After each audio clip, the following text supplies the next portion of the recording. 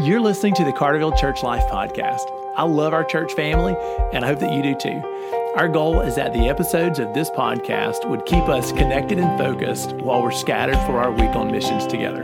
I hope that you're blessed by what you hear today. Hey, church family, welcome back to the podcast. I want to use today's episode of the podcast to fix our eyes on Jesus, to focus on the person of Jesus Christ. And for me, this is an effort to help our hearts be ready for Easter. And so I hope you enjoyed this episode of the podcast. I want to take a look at a couple of the ways that Jesus suffered the night that he was arrested. And I'd like to see if these identify with you, if any of the things that Jesus went through kind of resonate with your experience. The Bible teaches us that as we're following Jesus, we can have confidence that we're following a good high priest who knows how we feel. I mean, he took on flesh and became human, and as a result, he understands our struggles, our temptations, our trials. He knows what it is to be in our shoes. So when I tell you that you have a good high priest, you really do. I want to pick up where I left off with my last reading. So this reading is from Matthew's Gospel, Chapter 26. This is the story of the betrayal and arrest in the Garden of Gethsemane. I want to show you a couple of things that just stand out to me from what Jesus endured and how, as believers, we can understand that Christ really does get it. He understands how we feel. Verse 47. So while he was still speaking, Judas came, one of the 12, and with him a great crowd with swords and clubs, from the chief priests and the elders of the people. Now the betrayer had given them a sign saying, "The one I kiss is the man. Seize him." As he came up to Jesus, at once he said, "Greetings, Rabbi," and he kissed him. Jesus said, "Friend, do what you came to do." Then they came up, laid hands on Jesus, and seized him. And behold, one of those who were with Jesus stretched out his hand and drew his sword and struck the servant of the high priest and cut off his ear. Then Jesus said to him, "Put your sword back in its place, for all who take the sword will perish by the sword. Do you think that I cannot appeal to my Father, and he will at once send me more than 12 legions of angels? But how then should the scriptures be fulfilled that it must be so?" At that hour, Jesus said to the crowds, "Have you come out against a robber with swords and clubs to capture me? Day after day I sat in the temple teaching, and you did not seize me. But all this has taken place that the scriptures of the prophets may be fulfilled." Then all the disciples left him and fled. We know that Jesus suffered in the crucifixion, a mocking, a scourging, a beating. But I want to talk about what he suffered in the garden, betrayal and abandonment. And maybe you felt these things. Maybe you've been treated unjustly. Maybe you've been attacked. Maybe somebody has treated you like a robber when you've tried to be very righteous to them. If you have felt those ways, well, then you can identify with Jesus. And I hope it's comforting for you in your walk to know that Jesus did not shelter himself from these things. So let's dive in and take a look. First thing, betrayal. Judas comes and betrays him with a kiss. Judas, one of the 12. A person that Jesus trusted. He let Judas walk with him, and he taught Judas. Judas got to see miracles, and maybe Judas got to perform miracles. Judas kept the treasury. He was responsible for the money. We don't know exactly why Judas betrayed Jesus. Some people think it was for the money. Other people think that it was because he was just disenfranchised with Jesus, that he was really hoping that Jesus would be a warrior king Messiah and run out the Romans. We really don't know exactly what motivated Judas. I think it's a collection of all those things above. But the bottom line is, Judas, who had a seat at the table for the Last Supper meal, who Jesus has just washed his feet, he betrays Jesus in the garden. What's remarkable to me is that when he does it, Jesus accepts it and even calls him a friend. Jesus said to him, "Friend, do what you came to do." Now, I don't think that Jesus had warm feelings towards Judas at this moment. I'm not suggesting that. And certainly Judas couldn't be trusted in this moment.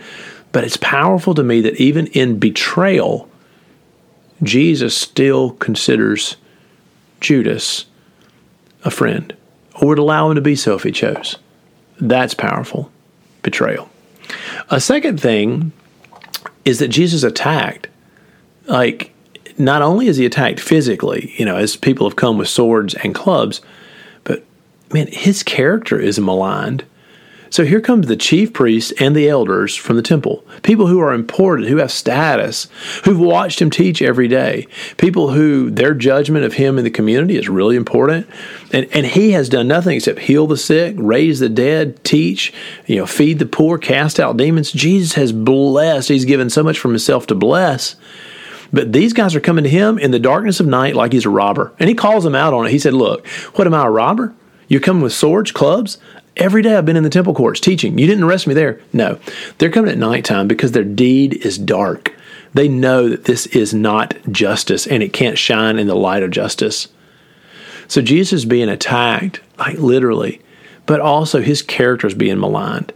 He's being treated as if he's some robber or insurrectionist.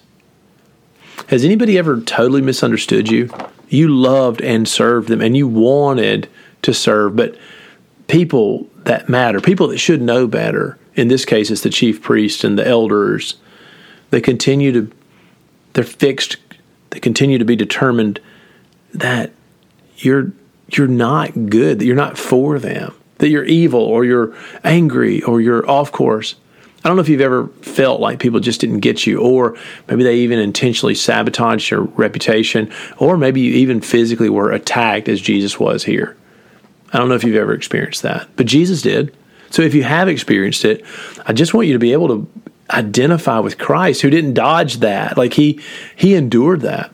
Not only did he have to endure that for us, but he even de-escalated the situation. He's telling people to put their swords up and stop all this. And powerful to me is that in Luke's gospel, you even get a picture that Jesus reaches out and heals the ear of the man who had his ear cut off. John tells you that the guy's name was Malchus and that Peter cut the ear off. And here Luke tells you that Jesus reaches out and heals it. So Jesus is de-escalating the situation. Jesus is healing his attackers, even in a moment when he is being treated so unjustly that I'm just angry. Have you ever felt that way?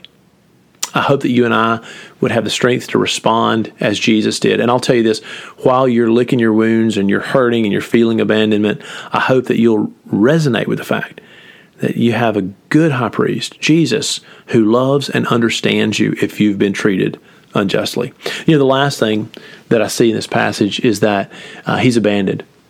The disciples leave him. The other Gospels give you some dialogue and let you see that Jesus sort of arbitrates for the disciples. I'm the one that you all want. Let them go. Really, Jesus saves his flock so that not one of them was harmed, except the son of perdition. Well, that being the case, in this moment, Jesus is abandoned, and he knew he would be. He's alone on the night that he's going to be unjustly tried, mocked and beaten, and the day before he's crucified. My heart's heavy for that Jesus looked up and he was all alone. He was surrounded by enemies and betrayers, but his people, his disciples, were far from him. Oh, that hurts me in a lot of ways. But it also makes me just want to reach out to Jesus and thank him for enduring that for me.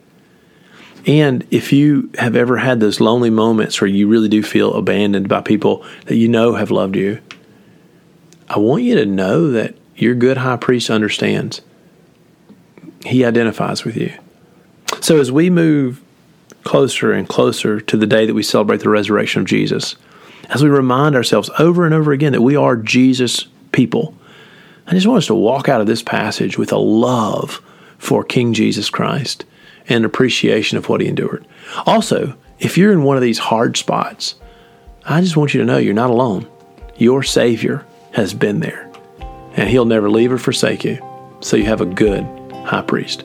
Church family, God bless you. I love you. I can't wait to see you this weekend as we worship Jesus together.